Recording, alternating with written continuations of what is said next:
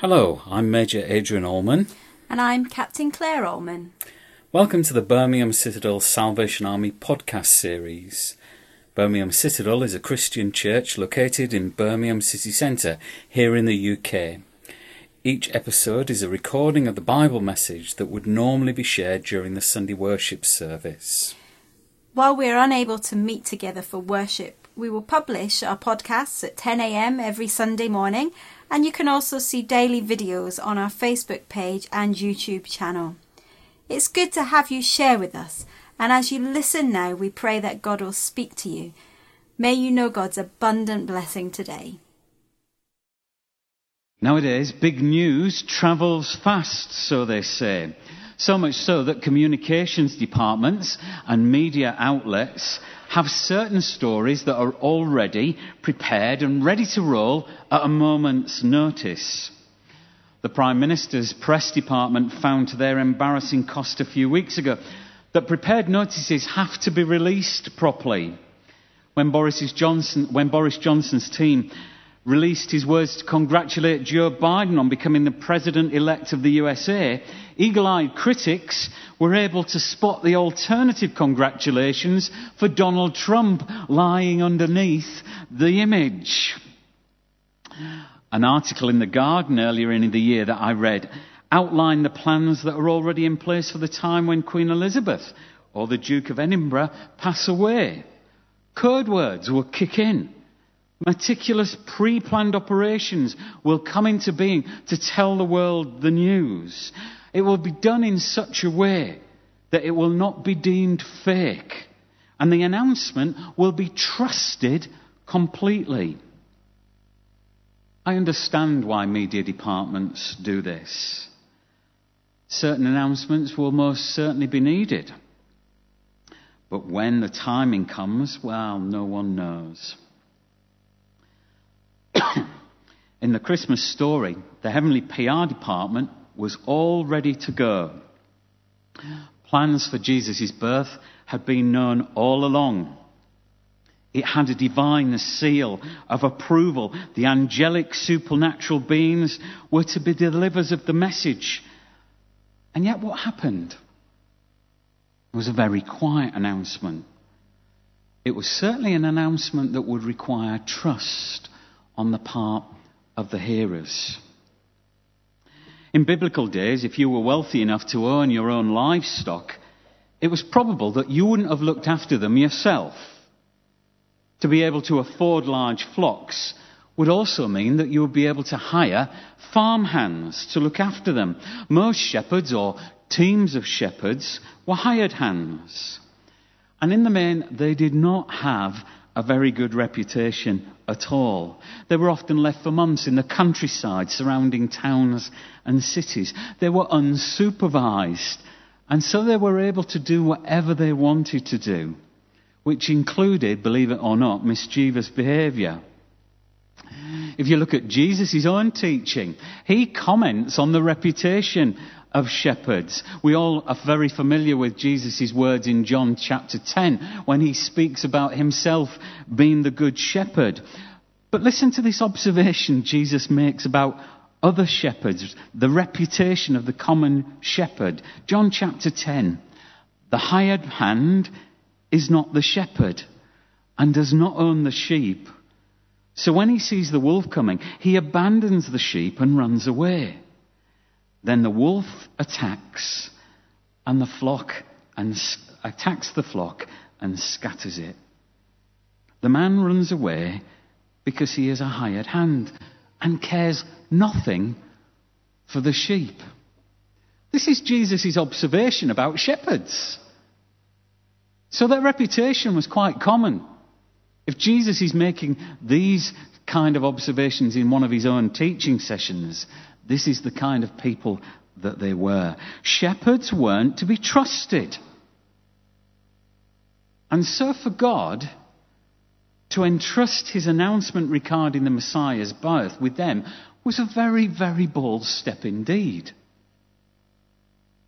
From the account we have of the incident here in Luke's Gospel, they're not actually told they must directly go to Bethlehem. Do you remember? They were just told that they would find.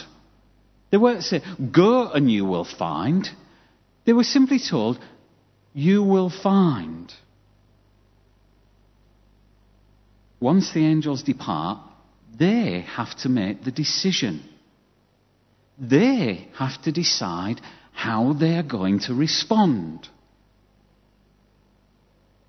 Thankfully, what they see on that day when the angels appear, they believe. And in trustful obedience, they go off to find the Messiah. I wonder what it would have been like had it have been different. What if they'd have decided something else? What if that hadn't been their decision?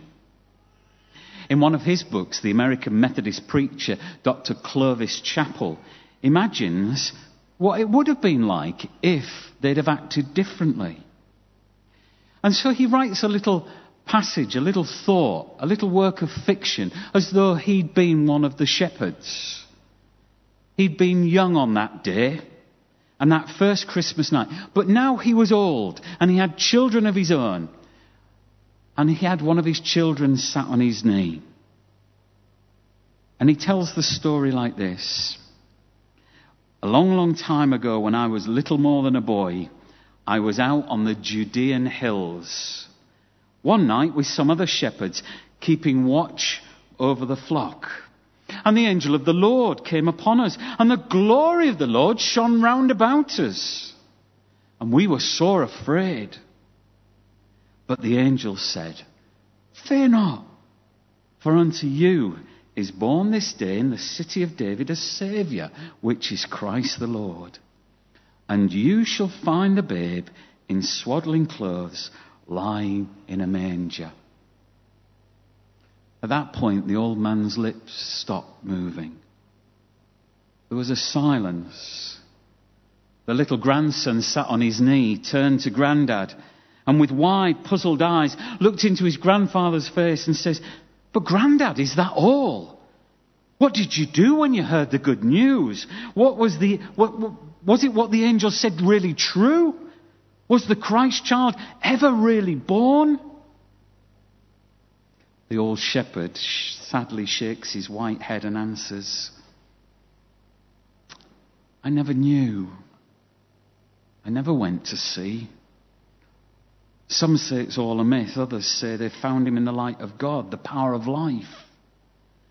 But for me, whilst my friends went, I could never be quite sure, so I never did go. Clovis Chappell there is writing an act of fiction. He's trying to get into the imagination of a shepherd who probably didn't go. How would it have panned out had the shepherds not visit? But thankfully, we know that is not what happened. When the angels left, the shepherds didn't decide they were going to stay there. They decided to move. They probably looked at each other with a dazed expression on their face. They maybe discussed it a little bit. Shall we? What was all that about? What did you make of that? Have you ever seen anything like that before? What shall we do? Well, we can't really leave the sheep, can we? Yeah, we can. But what if the owner finds out we've left his sheep? We can't take them with us. Oh, come on, let's go. You can imagine the discussion that was going on. There was a decision to make, and they made it. The shepherds acted on what they heard. They went to see the babe they were told about. You know, one of the things that we overlook in the whole of the Christmas story is this wooden trough called a manger. If you're shepherds and you've been told to go to Bethlehem to find a babe in swaddling clothes, I'm guessing that night in Bethlehem, Jesus was not the only babe in swaddling clothes. I reckon there were plenty of other newborn babies probably in that town because they'd all had to go back for census. So how on earth would these shepherds know that babe in swaddling clothes from that babe in swaddling clothes, or in the street there, that babe in swaddling clothes. It was simple. It was in this wooden feeding trough, because what did the angels say? You will find a babe in swaddling clothes in a manger. There might have been lots of other babies in swaddling clothes in Bethlehem that night, but I'm pretty sure there weren't any others sat in an animal feeding trough. I'm pretty sure they were nicely wrapped with mum and dad in some place of warmth. And so actually, this feeding trough and this baby in a feeding trough was significant. What were these guys asked to do? They were asked to trust a story that, let's frankly, was bizarre. It was quite bizarre. They get this shining light on the hillside whilst they're doing what they've always never seen anything like it in their lives before. They're told to go find a baby, one of many, and the only way they'll know they've found the real one is because it will be in an animal's feeding trough. And that's the information on which they've got to decide. And yet they do. They trusted a story that was quite bizarre. The sight of the manger was confirmation that their trust hadn't been misplaced. And do you know what? The sight of the shepherds was also confirmation to someone else who'd been trusting that day, and that was the trusting husband. Joseph, for 9 months, he'd not had loads of people coming up to him every week saying, yeah, your wife, she's really pregnant with the Messiah. No. He had to rely on just one experience of being told that this was what was happening. And like the shepherds, based upon one encounter, he had to trust. We know something of his journey. We know how he'd reached the point of trust. But up until this point, this whole Son of God virgin birth news was his secret and her secret. They weren't shouting it from the rooftops. They weren't having it trialed and tested. They'd kept it a secret. And then suddenly, these shepherds burst into this stable where they've had this baby to confirm the truth of the situation. I wonder if that guy's little heart just... okay. Somebody else has had a bizarre message here. And this just backs up everything we have been told here. I'm guessing for this trusting husband, this was quite a relief. You see, Joseph wasn't being asked to just do short-term trust. This trusting was for the long term. This little boy, born miraculously to his wife, would need love and care for years to come. His marital relationship with Mary was for life. He'd been asked to trust what the angel had said to him for the rest of his life. And up until this point, there'd been little to confirm or support what had been asked of him. Little. And then these trusting rogues turn up. And in they walk. I wonder how we would have responded. We might think that we would certainly respond if angels came to us, wouldn't we? I'm not sure. I think if we'd have been shepherd on that hillside, as soon as the angels had left, we'd have looked around to see if anybody else actually saw this, just in case we were having a hallucination. Then we might have debated with everybody else. What really happened there? What on earth was all that about? Are we going bonkers here? What should we do? Will they believe us if we go tell this story in town? They'll think we've been on the vino, won't they? Could we really afford to leave the sheep? Our livelihood depends on this. If these sheep get nicked, we're in trouble. What happens if our owner, our master, finds out? He might do whatever he wants. What if we were mistaken about what we've just seen and what we thought we heard? Can we rerun that? Has anybody got it on video? Can we rerun that again? Just to check. No, we can't. And after much debate, we might have actually decided to stay where we were too. You see, on many times in our life, we talk ourselves out of acting in faith. We do. It's just too bizarre, and we talk ourselves out of acting in faith. Today we've been reminded of the trust shown by the shepherds and Joseph. And today the message is this: thankfully, God's people still trust. May our spirit be like theirs. May we ever believe implicitly. May we ever act promptly and wait for nothing when what is required is quite clear.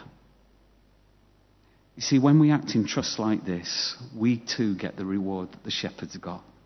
These rogues got to see God in the flesh before anybody else, other than husband and wife. The journey that's begun in faith will often end in praise. So today, are you going to be a truster? Are you going to be a person who embarks on journeys in faith? Or are you going to be one of those who talks yourself out of that act of faith because it just all seems a bit much or a bit too bizarre? These guys trusted. They trusted to the point that they made a trip to fall down at the feet of the light of the world and to declare him to be their God. That's what trusting people do. We fall at the feet of the light of the world and declare him to be our God. And so this morning, as we consider, I wonder where your trust is at today. I wonder where your trust is at today. I've asked Stephanie and Gav to just lead us in a time where we can just reflect on this, where we can just, like the shepherds, come in trust to the feet of he who is the light of the world. To just bow down and worship again, because that act of bowing and worship is an act of trust. And so as they sing to us this morning, perhaps you just want to consider your trust today. Can it be said of you that God's people still trust? Thank you.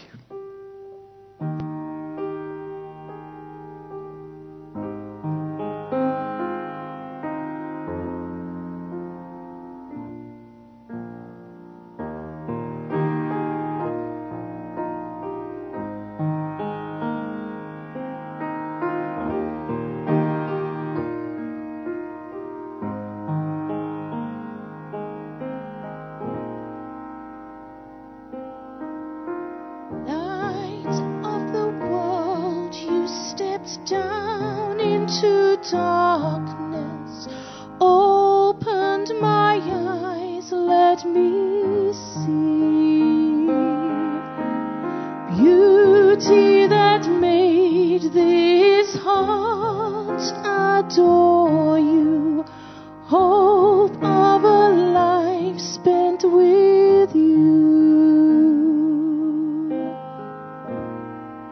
So here I am to worship, here I am to bow down, here I am to say that you're my God. You're altogether lovely, altogether worthy, altogether wonderful to me.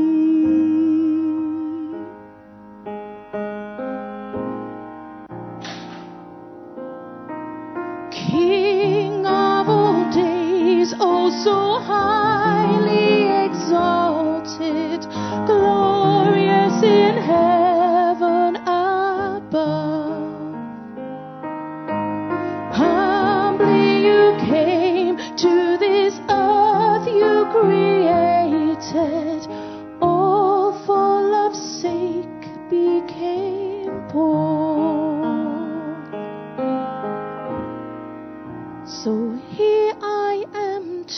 worship.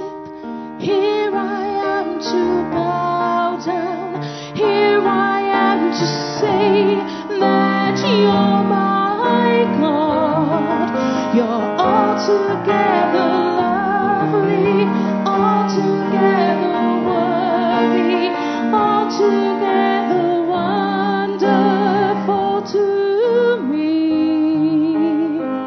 And I never know how much it cost to see my sin upon that cross.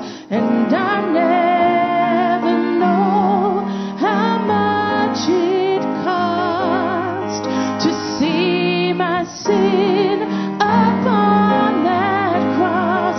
And I never know how much it cost to see my sin upon that cross. And I never know how much it cost to see my sin upon that cross. So here I am to worship. Here I am to bow down. Here I am to say that you're my God. You're altogether lovely, altogether worthy, altogether wonderful to me. So here I am to worship. Here I am to bow down. Here I am to say that you're my God. You're altogether lovely, altogether worthy, altogether wonderful to me.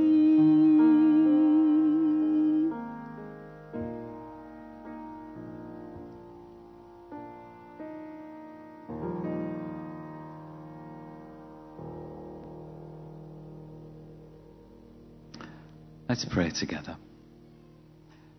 Father God, this morning we've come to consider this whole idea that His people still trust. We've looked at the story of two groups of people, shepherds on a hillside, faced with something they'd never seen before, asked to trust a message, asked to go to Bethlehem to find a little baby in a manger. And it could have been so easy for them not to trust. And yet they did. And we're aware of the story of Joseph. He'd been asked to trust an awful lot. He'd been asked to try and get his head round something that was just quite incredible.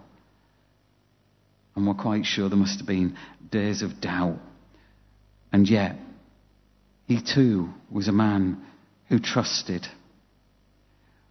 And so their example this morning just makes us ask again. Just makes us look again at our own trust in you, our own ability to acknowledge you as our Lord and Saviour, who we worship. And so this day, we simply pray, may our spirit be like the shepherds and Joseph. May we ever believe implicitly, act promptly, wait for nothing when what is required is clear. And when we act in trust, may we know the wonderful presence that only you can bring. For you indeed are the light of our world. There is none like you. And this morning, we present ourselves here to worship, to bow down, to say in trust that you are our God. May it always be so. Amen and amen.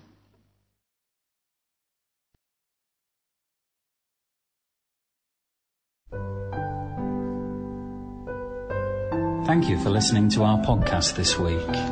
So you don't miss any further recordings, please subscribe to this podcast and also share and review it to help other people find and join our Birmingham Citadel online congregation. This has been a production for Birmingham Citadel Salvation Army in the United Kingdom. If you'd like to know more about us or want to worship with us, then visit our webpage at birminghamcitadel.co.uk.